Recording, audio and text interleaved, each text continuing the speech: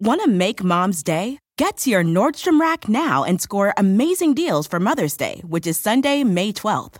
Find tons of gifts from only $30 at Nordstrom Rack. Fragrance, jewelry, luxury bags, activewear, beauty, and more. Save on Kate Spade New York, Stuart Weitzman, and Ted Baker London. Great brands, great prices. So shop your Nordstrom Rack store today and treat Mom to the good stuff from just $30. Life is a highway, and on it there will be many chicken sandwiches. But there's only one McCrispy. So go ahead and hit the turn signal if you know about this juicy gem of a detour. Hello, everybody, and welcome to the latest edition of the Pro Basketball Talk podcast here at NBC Sports. Part of our season preview package, and we're going to be talking Washington Wizards today, which is one of the more interesting teams just because it's going to be interesting to see what direction they go and what they're going to do with Bradley Beal, who might be the biggest trade chip potentially out there on the block, except they don't really want to move him. We'll get into all of that with Chase Hughes from NBC Sports Washington. First, just a reminder, we're back with these podcasts now at least once a week, sometimes two. Go in and subscribe, whether you're doing it on Spotify or through iTunes or wherever you get your podcasts, Google Play. Also, leave a comment. Let us know what you want to do. And, of course, you can reach us at any time. Just PBT Podcast. PBT is in Pro Basketball Talk. PBT Podcast at gmail.com. Send us questions. Send us comments. Send us thoughts. We're trying to make this something you guys want to listen to throughout the year. So, without further ado, let's get into this and start talking some Wizards. And as promised, we've got Chase Hughes from NBC Sports Washington, who covers the Wizards Insider for them. How you doing, Chase? Doing great, Kirk. Getting ready for this thing to get started with the Wizards. Should be an interesting year for sure. Yeah, because we were just saying we haven't really seen each other for a while. We didn't cross paths in Vegas. I think the last time we were hanging out, we were drinking what I will say is not the best wine ever at the Media Hospitality in Charlotte. In Charlotte, yeah, that's right, at the All-Star Game, which was an interesting time for the Wizards. A lot has happened since. Yeah, a lot has happened since. It's funny, I was starting to go over this and thinking about the Wizards a lot, but then thinking about what to talk about for this podcast, and I feel like we need to just go out a bunch of people and buy Tommy Shepard a drink, because that guy has walked into, he's done, I think, a good job so far, but he's walked into a situation where for the last year, they've made a bunch of moves that maybe you could defend them individually, but as a group I can't figure out what the direction is. I can't figure out what the plan is. Yeah, it is fascinating because obviously he was part of the old regime. Right. And then he was the interim GM, and now he's the GM, and he's kind of got this mess that he was part of creating, right? You look back at some of those moves that were made throughout the season, some of the trades they made. They made so many deals that they suited up a franchise record, 25 players this season. But some of the trades they made were win-now moves. It was like, trade Kelly Oubre for Trevor Ariza, trade Otto Porter for Jabari Parker and Bobby Portis. A bunch of guys that they ended up letting walk in free agency. And they didn't even get, draft pick compensation or any real draft pick compensation for those players. So it was really kind of a short-sighted strategy. And Tommy Shepard was part of it, and now he's kind of got to deal with it. I think he did pretty well this offseason, but I think the real test moving forward is how many pieces can he find? Because I've made the argument that what he's done so far is kind of the easy part.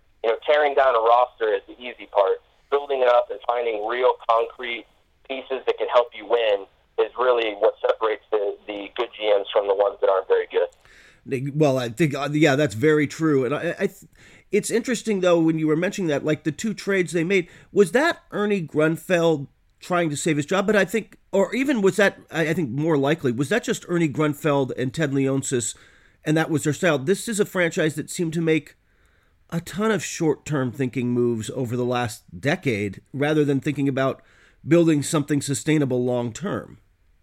It was absolutely about him saving his job, because Ted Leonsis, their owner, puts, I think, a greater importance than a lot of other owners on simply making the playoffs. I think he sees that as an accomplishment, and obviously franchises get I think it's like $1 million a home game or something like that. There's some money involved, and you just look at the timeline of when Ernie Grunfeld was fired, very, very late in the year.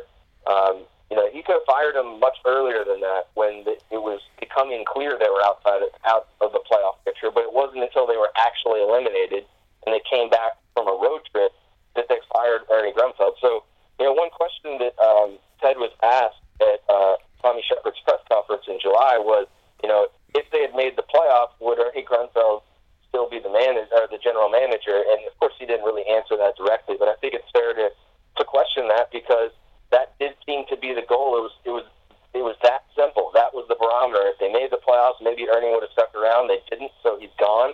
And I think a lot of those moves were simply Ernie trying to make the team better in the very, very short term by getting guys like Trevor Ariza and Bobby Portis to try to do whatever they could to get into the playoffs, and obviously it didn't work.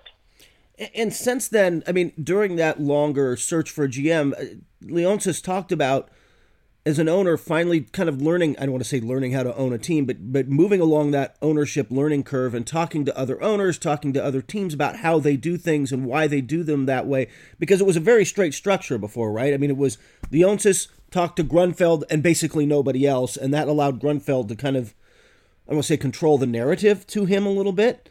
Now he's kind of tried to put in a more modern style collaborative front office, but how much skepticism comes with that in Washington?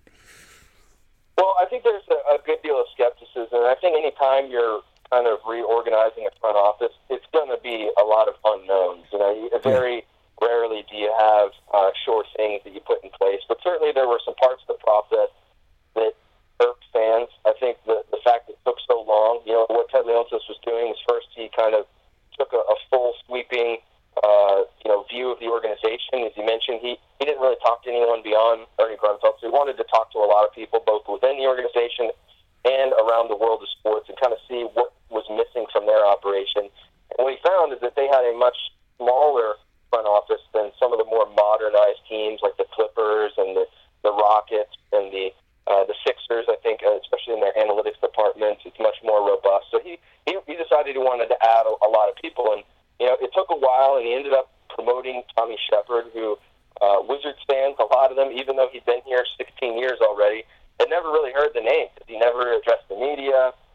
It was always Ernie Grunfeld that kind of took the credit and the blame for everything, and they didn't know who he was, and they just kind of assumed that he's a holdover from Grunfeld and that he thinks in the same way. So obviously there was some skepticism there. And then bringing in Sashi Brown is kind of the other main pillar of their front office, a guy from the NFL who, obviously has an impressive resume as a Harvard law grad and all these things, but he's not a basketball guy. And his strategy in Cleveland with the Cleveland Browns is debatable how much it actually works. So certainly there's some skepticism, but I think that's pretty normal for this stage of a franchise. Anytime you're hiring a new GM or a new coach, unless they have proven themselves to an amazing degree elsewhere, they're going to be unknowns. But I personally think that what they did was pretty smart in beefing up the front office with a lot of specialized roles and looking at the Clippers as the model to follow. And I'm kind of with you on that one. Sashi Brown himself, whatever happened in Cleveland happened, but I'm a fan in general of bringing in a diverse set of people to talk to each other in that front office and having a more collaborative process. Because I think that diversity of opinions helps you see things in different ways and approach things in ways you might not otherwise do it. And so I kind of applaud that. I applaud the idea of at least trying to think outside the box and trying to go that direction. I guess the question now becomes what is the plan? Is it rebuild and while being competitive, or because like you said, he's valued making the playoffs, or are we talking a full-on rebuild? I think it's the former. It's not a full-on rebuild. The way they've kind of classified it is a retool or a reset. And basically what they would like to do is maybe take one step backward this season and hopefully the following season take two steps forward. That's why they're not trading Bradley Beal. They have no interest in trading him, even though logic and reason would suggest that they should at least consider it. They want to keep him. They want to kind of overhaul the roster around him, get a bunch of younger players that are cheaper with higher upside, and see what they can turn those guys into. I think it's unlikely that they make the playoffs this season. The over-unders in Vegas have them anywhere between 26 and 28.5 wins. That's probably 10 wins fewer than you're going to need to get into the playoffs. I think they're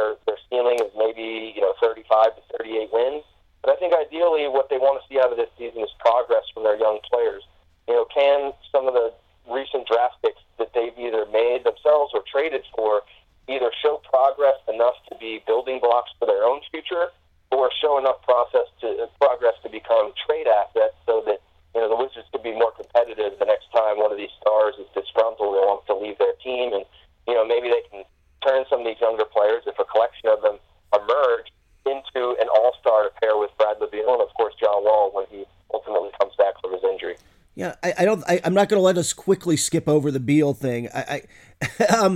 It's interesting. I know there's a lot of people who out there were like, well, he'll ask out. No, he won't, actually. Not this year, because he wants the Supermax, right?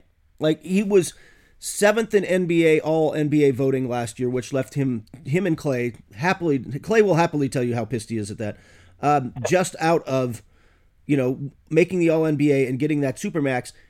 He's going to have the ball in his hands a lot this year. And yes, this is not, like you said, it's not going to probably be a very good team, but he's going to put up some numbers, and he's going to have, in a Kemba Walker way last year, a shot at making all NBA because of the numbers he's going to put up and the load he's going to have to carry for that team.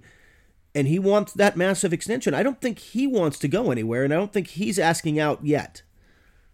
I don't think so either. I did an interview with him at the All-Star weekend where he said that he would never request a trade.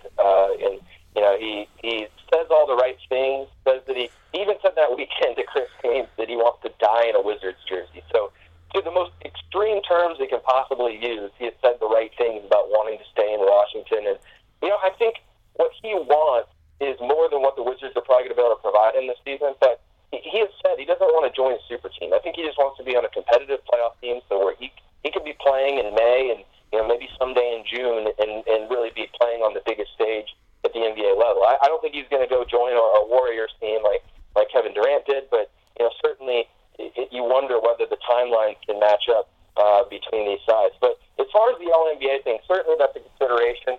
I think the expectation is that Bradley Beal will try to bet on himself and go after the Supermax. But how good the Wizards are is going to play into that.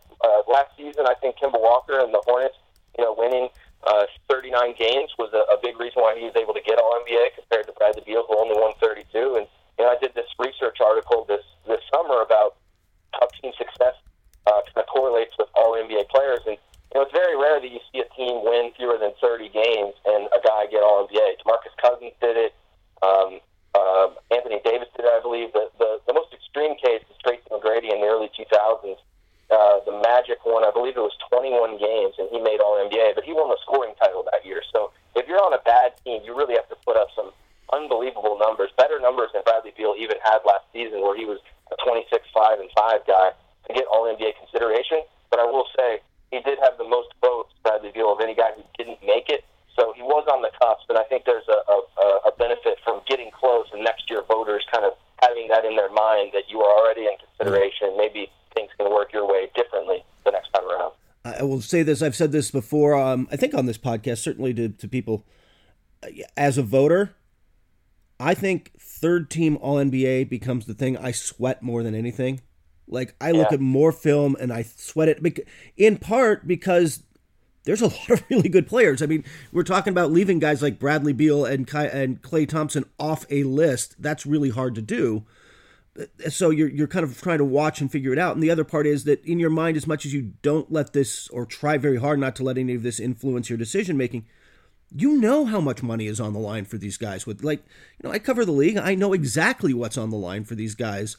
And my vote's only, 1/100th of it, but you end up sweating it a lot trying to get it what you think is the best option and what you think is ultimately right. So, no question. I've been a voter in the NBA and Major League Baseball, and usually it's like when I used to vote for like Cy Young or Rookie of the Year in baseball. It's like, of course, that's important to someone. You get the Twitter mentions if people disagree with what you did, but tens of millions of dollars aren't on the line.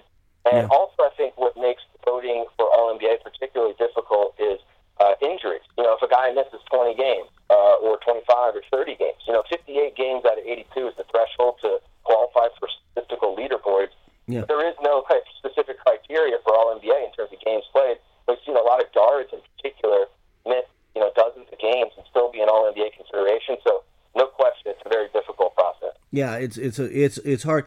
I guess the other question, by the way, when you talk about this, let's say, hypothetically, Bradley Beal makes All-NBA.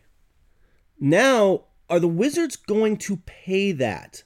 Or are they going to think more along the lines, even if it looks like he's going to make it, are they going to start thinking more like Sacramento with DeMarcus Cousins in the, I don't know, they've already obviously given John Wall the Supermax. Do they want to do it again? That's going to be a fascinating question, one that we thought we were going to have to address this offseason. I thought Bradley Beal was going to make All-NBA. I had talked to a lot of people, beat writers around the country that came to Washington, and what surprised me throughout the season, especially later in the year, is, beat writers from Denver and Portland and Western Conference teams were like, yeah, I'm going to vote for Bradley Beal. I didn't expect that. So I was surprised, just kind of my own personal straw poll, how Bradley Beal didn't get All-NBA. But the assumption was if he did get it, the Wizards were going to have to trade him, that they didn't really have a choice. Now, maybe things will be a little bit different next offseason. We don't know where John Wall will be. Maybe there's a slight chance that he returns and he looks decent next season, and maybe they have the option to trade him. But if he doesn't play at all, and even if he does and doesn't show a whole lot, it's going to be really difficult to unload John Wall's contract if they want to do that. Do you have to attach a first-round pick or an emerging young player? Bradley Beal is really, really good, and I think on a max contract, the Wizards would love to keep him. And they've offered him a max contract, and they want him to sign that. But a Supermax is a completely different dynamic. You've got to be, even though All-NBA is a top 15 player award, essentially, you pretty much got to be better than top 15 to justify a Supermax contract. Yes. You realistically probably got to be a top 5 to top 10 player. And even if you're top 10, top 11 player, some of those guys might not be worth the Supermax money. It is a prohibitive amount of money in terms of the percentage of the salary cap. And if John Wall wasn't already on the books, with his deal and his injury and his age as part of the equation, then it'd probably be a much easier decision with Bradley Beal. But if you ask me now, my guess would be is that if he makes All-NBA and is in line for Supermax next offseason, then that probably means the end of Bradley Beal in Washington, because you know how things can be untenable if you don't offer a guy a deal. Yep. When you're eligible to. That's a really tough narrative to control. The other part of this interesting, now, if I'm Scott Brooks, am I on the hot seat? Look, I've got a new GM. I've got a new, regime ahead on top of me. That is, and I'm not sure that he's won as much as they'd hoped. Is his seat getting warm? I think so. It's kind of a complex situation to evaluate because he's been. I think there's reasons on both sides why it could not work. He's going into this the fourth year of his contract. When he signed it, a 5-year, $35 million deal, he didn't sign up to be a coach of a young team that is probably going to fall way short of the playoffs. And the Wizards didn't hire him to be that guy. He's making way more money than you would probably pay the type of coach that you would bring in specifically for this situation. And, he's used to coaching in some big games before. And, I've kind of looked around the league at coaches who have either sat through or gone out the door during transition periods, and it can go several different ways. Like Rick Carlisle stuck through some lean years in Dallas. Now it looks like he's got a pretty competitive team. Yeah. Rivers, to a certain extent, stuck around through a transition period when they were trading some of their best players. Alvin Gentry, it looks like, is going to be coaching in New Orleans under a different dynamic. But it could also go the other way, where Mike Budenholzer, once the Atlanta Hawks started trending downward, there was what seemed to be a pretty mutual parting of ways where he was able to go to Milwaukee. Scott Brooks hasn't won a title, but he's got a pretty impressive resume to where, if he did get fired or if there was a mutual parting of ways, he'd probably be able to get a job elsewhere. Maybe he'd have to go down a few levels like, Frank Vogel did when he left the Pacers and coached the Magic. So I think there's a variety of different ways it could go. And the one thing I would say about Scott Brooks this season, as it pertains to his future, is he's really going to have an opportunity to, I think, reinstall his reputation as a great player development coach. Obviously, that's, I think, the reputation that he had in Oklahoma City. But now that he's been in Washington, he's got a bit of a checkered history of not relying on rookies and not giving minutes to young players even when it seemed like they deserved them. And, is he up for the job? I think we'll see. And certainly his future is in doubt beyond this season. Yeah, I'm with you. I'm just not sure that he's lived up to everything you want, and we'll see if he can develop guys there.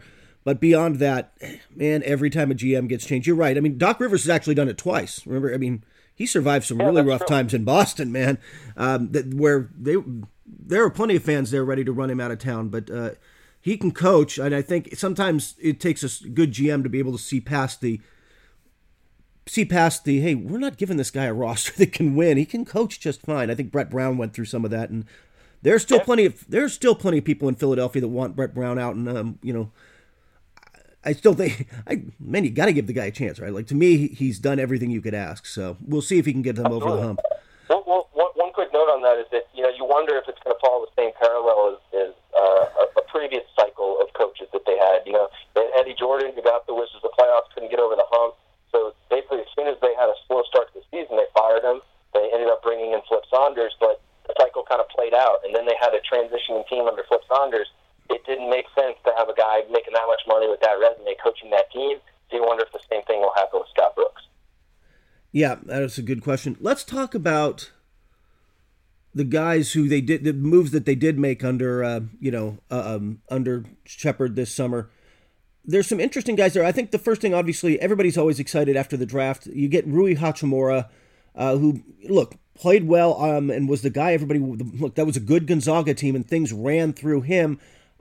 Obviously played very well for Japan in FIBA, although let's be careful about translating anything good or bad that happens in FIBA to the NBA. But I think that he's athletic. His handles could use some work. His defense has got to get there, but he's kind of got a good athletic wing potential, right? Yeah, I think I like that pick a lot more now after we've seen him in the Summer League and in the World Cup, because I saw a guy who I think might translate pretty quickly to the NBA level, which maybe is probably to be expected because he was not a one-and-done guy in college. He's a little bit older, so theoretically he should have more basketball experience under his belt. But the flip side of that is he didn't start playing basketball until he was 14, so he's a little bit younger in terms of his basketball age. But I think he's going to be a pretty good player. I don't know if he's ever going to turn into an all-star. I think we got to see him on the NBA floor to determine that, because the ceiling, some people question because he is older and he might not, be the highest flying player. Some of these guys who are just unbelievable athletes. He's a very, very athletic player. I think more in line of a Kawhi Leonard type athlete, where it's about his length and his versatility and how he kind of moves about the court, especially on offense, being able to do things at all three levels. But he's a good player. He's probably the most interesting guy to watch, I think, this season for the Wizards, because you have a Bradley Beal, and there's a lot of question marks around the roster, but he's the highest draft pick they've had since Otto Porter. So can he show promise? Can he emerge as a third guy with John Wall and Bradley Beal, or at the very least someone who can be an important rotation player for them moving forward? But he to me, I think is going to be a very smart player. He's a pretty good shooter from the outside. He's very good in the mid-range. He's pretty good around the rim, and I think there's a chance he's going to be a better defensive player than people thought he was coming out of the draft, because he's got a wingspan, he's got big hands. He seems to be a pretty versatile defender. Can't maybe block shots or guard point guards, but I think 2 through 4 positions he can guard those. So he's certainly the biggest X factor, I think. Looking at this team from like a media perspective, who can make this team that might win 30 games a lot more interesting, Rui Hachimura is definitely the guy. The pickup I think I liked best of theirs this summer was picking up Davis Bertans, who gives this team, every team needs shooting, but this team in particular could use more shooting besides Beal, especially now that Beal's going to have the ball in his hands more, isn't kind of working off the ball as much. Plus, he's the kind of guy who can do whatever you need, the kind of glue guy, the kind of, obviously very Spursian player, right? Like, who can just, hey, we need him to defend, let's get him to defend. We need him to do this, we're going to get him to do that. He can do all of those things. Yeah, that was one of the more surprising moves of the offseason. Surprising in a good way, because before that, shooting was going to be a major problem for the Wizards. Trading Otto Porter is one of the more accurate three-point shooters in basketball. Having Bobby Portis, who shot 40% from three, on their roster, and then letting him go in free agency, there was really a void there. And as soon as Bertans came in, I think the picture brightened up a little bit for them, because he's not only a guy who can stretch the floor, he's one of the best shooting big men in the NBA. He shot about 43% from three last year. So now you combine him, if he's on the floor with Thomas Bryant, defensively that might give shoot threes. They got Mo Wagner on the bench. He can shoot threes. They could go small with some guys who can stretch the floor. And you look at the lineups, especially after trading for C.J. Miles, who hasn't been the same three-point shooter the last 2 years that he was previously in his career. And they could put out lineups where basically everyone on the floor is a threat to shoot from deep. And, they could create a lot more space than they did last year. They can do pick-and-pop plays that they weren't able to do last year. So I thought that was a big pickup. With how they kind of worked their point guard situation, not re-signing Thomas Satoransky and instead going with Ish Smith and Isaiah Thomas, and then adding three-point shooters like Bertans and Miles, you have to wonder if the offense is going to change a little bit this year. Will they have some sets where the ball's in Bradley Beal's hands, where he kind of operates as the point guard, sort of like James Harden or a Giannis Antetokounmpo did, where you just kind of spread the floor with shooters and let your best player go to work, a guy who can create for others. I wonder if we're going to see more of that this year because, when Isaiah Thomas's recent injury tore a ligament in his thumb, yep. I checked in, with the front office, are the Wizards going to add anyone? And they said no, and one of the people they brought up as a guy who could play point guard is Bradley Beal. So I think Bertans is going to be a fantastic addition for this team. Maybe he's just a stopgap for a guy like Mo Wagner to take over that role because he's only got 1 year left on his deal, but I think there's a chance that he proves a pretty valuable piece for this team that they want to keep long term. I got to say, by the way, I'm kind of a bigger fan of Thomas Satoransky than most, I think, but I think they might end up regretting not keeping him around. We'll see. Yeah, I agree. He was the one guy. That was the one move I think that they made that I think has the highest chance of regret. And one thing I would say is I was kind of in favor of using the stretch provision to get rid of Jan Nahimi's contract. Yeah. Because if you did, you could free up $10 million. I think Thomas Satoransky, the deal he signed with the Bulls, is the type of thing that as soon as Jan Nahimi's off the books, you'd be like, oh man, we wish we had that guy because he's a talented young player who's continuously improving. Yeah, I think the Bulls and Chicago fans are going to end up liking him. Ish Smith ends up though. Ish Smith's solid, right? Like that.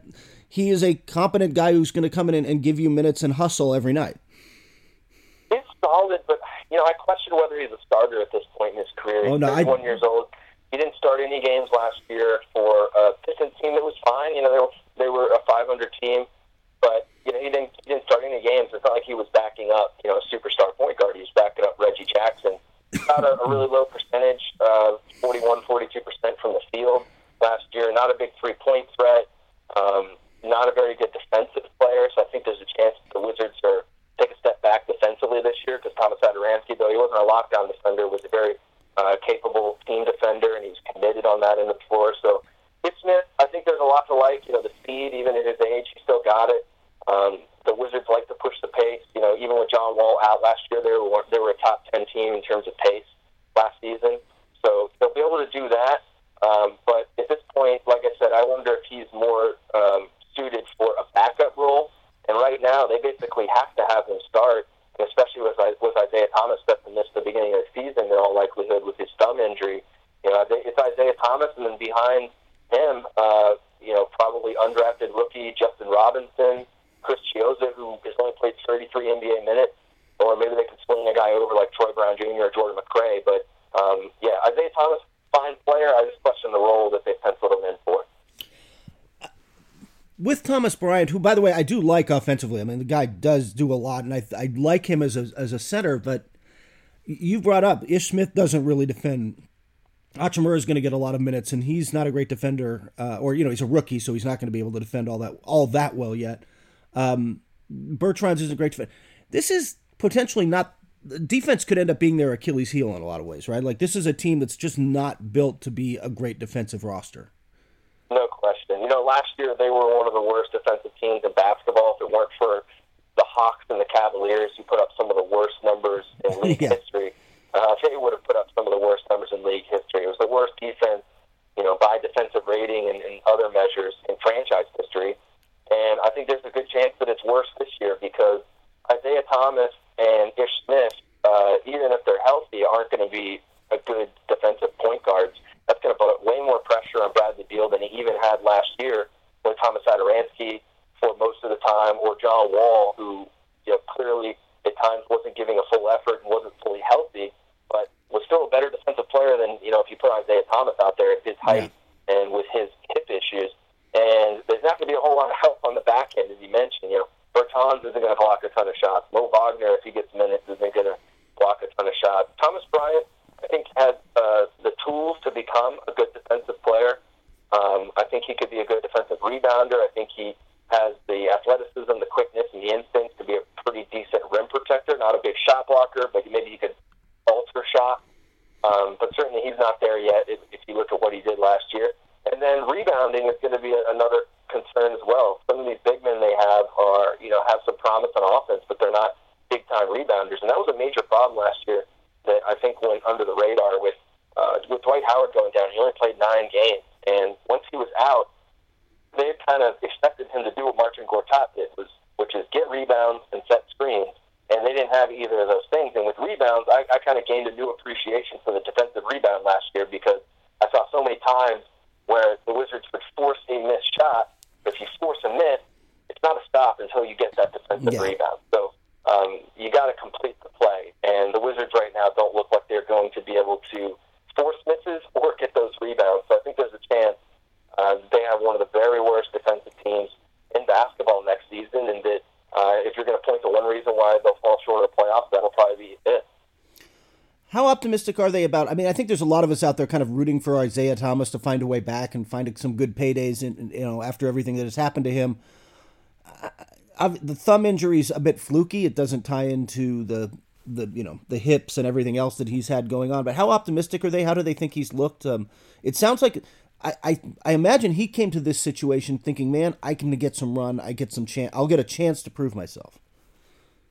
Yeah, I think last year, he took somewhat of a redshirt year with the Denver Nuggets, and even when he felt like he was healthy, he couldn't really crack the rotation. So this offseason, it was kind of like, looking for an opportunity to play, as you said. And he found in Washington a situation where if he's healthy, he's a top 2 point guard on the roster, for better or worse. How much you can expect of him, we'll have to see. I agree that I guess the glass half full way of looking at things, that it's not the hip, it's the thumb, even though it's on his shooting hand. Those injuries, in my experience, don't seem to be that chronic ones that, linger. Certainly when he comes back, it's going to be tough shooting the ball because it's his shooting hand and he'll have to knock off the rust. But this guy, I think the expectations need to be set pretty low because he played 12 games last year. He's played 36 games total the last 2 years, and he shot 36% in those 2 seasons. So he hasn't been able to shoot. I think his quickness and his ability to move around the floor is extra important because he's got to run to open space because he's not going to shoot over anyone. And if he doesn't have that explosion and if he can't jump as high as he did, it doesn't get the same lift on his jump shot, then he's not going to get uncontested shots. So I thought that the Wizards should have created a better insurance plan at point guard for him and not just penciled him in to be one of the top 2 players on the depth chart.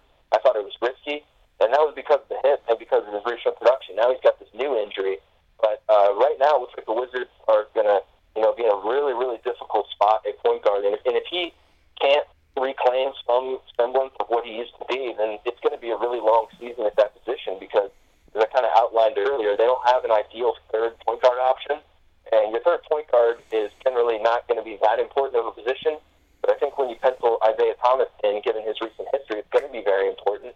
And right now it looks like they might have to potentially rely on a guy like Justin Robinson, who just a few months ago went undrafted out of Virginia Tech. Is there some thinking there that they're not going to make any kind of long-term move just because Wall comes back next year? And I imagine they would actually love to trade John Wall, but there's no way that's happening for a year or two, right? Yeah, I don't see how you get it done. I see a lot of scenarios that people throw out there. I just don't know anyone who's going to take on that contract with this serious of an injury. Yeah, to me, that's the most untradeable contract in the NBA. Like, I'm not sure what contract is more untradeable than that one right now, just because of the injuries. Yeah, because of the injury, because of the nature of his game, because of his age. He needs quickness and speed to be the guy that he's been throughout his career. I think it's going to require an adjustment to his game in all likelihood, right? And that adjustment is yet to be seen. So if he comes out and he changes the way he plays, I think Kyle Lowry is probably the best example of someone that you should try to emulate. who doesn't necessarily look for his shot before he looks for others and is a committed player on the defensive end. If John Wall can do that, even if he doesn't justify all of his contract, then maybe he becomes a tradable player. But you got to see it, because obviously, there's a reputation for John Wall, fair or not, about how coachable he is and how much he'll sacrifice to, in interest of the greater good for the team. And I think this will be the ultimate test for him in that regard.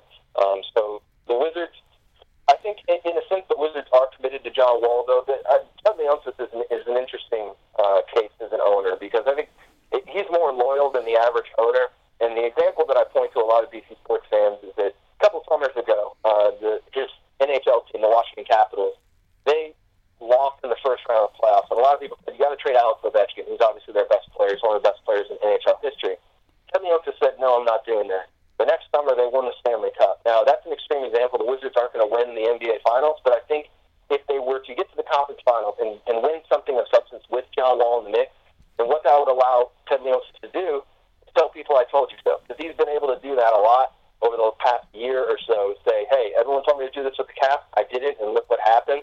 I think he would love to not only win and get to where this team hasn't been since the 70s, which is the conference finals, but he wants to do that with John Wall, for better or worse. As we've been saying, there's some long-term potential here, and there's some long-term plays, but short-term, this is going to be a rough year. What's the high end for them? You were talking mid-20s in wins. I was thinking, if everything goes right and Bradley Beal has a monster year and something, they're still probably mid-30s somewhere. And probably maybe they could hang. The East is so wide open once you get past, I think, the top four. Maybe they could hang around in the playoff picture a little bit, but at the bottom. But I doubt it. I imagine they're just going to be on the tier below that. From a win-loss perspective, you're absolutely right. I think their ceiling is 35 to 38 wins, and the Eastern Conference is even thinner than it was last year because Kawhi Leonard left, and Kevin Durant came over, but he's not healthy, and I think it's the type of year where you might be able to get into the playoffs with 38 wins. So from a win-loss perspective, this season, that's the best-case scenario, right? But I think big picture, what they really want out of this season is progress from their young players, 4 or 5 of them, 3 or 4 of them, whatever it is, to show enough promise to become either building blocks for next year or, I think more importantly, trade assets for next off-season. So I think this year is all about kind of building a foundation to be better the following year, and that's probably the goal that they're going to be focusing on more than winning and being in the playoff picture. But, if they do surprise, and if they are, in the 35 to 40 win range, and maybe they have the 8th seed come mid-February, that's what I think will make things really interesting with John Wall and his injury recovery. That's when I think the futures of certain people like Scott Brooks and Tommy Shepard will come into play. I think that's when the competitive edge and the competitive drive of John Wall will come into play. So can they keep this guy off the court, as they've said that they probably will do for the entire season, if the team is unexpectedly better than we thought? I think that's going to be a really, really interesting debate if we get to that point, because if you look at the calendar and how the season starts a little bit later, he could take extra time. He could take 13 months to recover from this Achilles surgery and still come back to play about 18 games. So that's a good amount of games. So it will be interesting if that happens. It is distinctly possible. I imagine this is one of those situations, though, where they're kind of like, if they're the 13 seed and out of it, they're going to tell them to stay home. But you're right, man. If they surprise and they're hanging around and they're in that thing, that, especially with Ted Leonsis as an owner, I imagine that they're suddenly thinking about things differently. Yeah, how do they operate at the trade deadline if that's the case? Yeah. So it's definitely going to be interesting. I don't think there's a whole lot of things that could affect John Wall's timeline. Like we've talked about the lack of point guard depth. I don't think that's going to be a consideration. They're not going to, quote unquote, rush him back because they have a problem with point guard. But if they are better than they expected, and they've got Bradley Beal's future in mind, and they know he wants to go to the playoffs, he wants to be on a team that that wants to win, it could get really, really interesting. And you're going to be having front and center for all of it, right there next to. Well, the president really doesn't go. This president doesn't really go to games, so there will be no. No, although I saw there was some talk about him going to some games, some India games in India. I guess there's a showcase over there. There is actually the Kings and I want to say the Pacers. I know it's the Kings through Vivek are going to play over there. I'm sure if he goes over there, everything will go smoothly, just as always. Yeah, it's interesting. I go to a lot of Wizards games, and I go to a lot of Nationals games in D.C., and it's pretty rare that you see like a president or even a vice president show up to a game. You see a lot of ambassadors, you see a lot of big politicians like congressmen and senators when, a team from their constituency is there. Nancy Pelosi will show up every time the Warriors are in town, but it's such a big deal when a president shows up security-wise, and obviously, you wonder how they'll be received by the crowd. Yeah. By the way, I'm picturing, I grew up a Dodger fan. It's already impossible to get in and out of that building. If you ever tried to, as much as when Obama would come out here, and obviously he came out here a lot for fundraising in California because that was such a strong Democratic base, and the reaction from locals was, God, we love Obama, but man, he just screws up the traffic even worse. The traffic's already bad, and now he's going to if he goes anywhere on the west side, it's just a mess. So, I imagine there's a whole lot of that going on out there. Chase, hopefully I'll see you as the season winds around, and we'll talk some more and have some stuff worth talking about. You can catch his work at NBC Sports Washington. NBC Sports Washington, and where can they follow you on all the fine social media thingies? Oh, yeah. That just made me sound old, by the way. Social media thingies made me just sound really old. Yeah, you can follow me on Twitter at ChaseHughesNBCS, and it'll be an interesting season from a media's perspective because you got a lot of new players. So I'm hoping to be the guy who tells the stories that people haven't heard before about these new guys. That should be interesting, yeah. And Hachimura seems like an interesting guy, whatever kind of player he ends up developing into. So he brings a lot of media, by the way. I don't know. Oh yeah, no, I was in Vegas. We were both in Vegas. It was kind of. I ended up not doing some. I'm probably part of the reason we didn't run into each other. I'm like, man, I'm not messing with this. There was so many people there. Yeah, it's amazing. They're all national networks from Japan. So that's what's. This is going to be one of the more unique seasons if you put that into the equation. In the NBA, because you've got the team that might win 29 games, but internationally they're going to be a hit. It should be interesting. Hey, that means that you guys will be the league is going to give you the Japan game next year. Good luck with that, and have fun. Oh yeah, no question. All right, man. Thanks a lot. We will talk to you down the line, and we'll be back more in the coming weeks with plenty of NBA previews podcasts here at NBC Sports. Want to make Mom's Day? Get to your Nordstrom Rack now and score amazing deals for Mother's Day, which is Sunday, May 12th.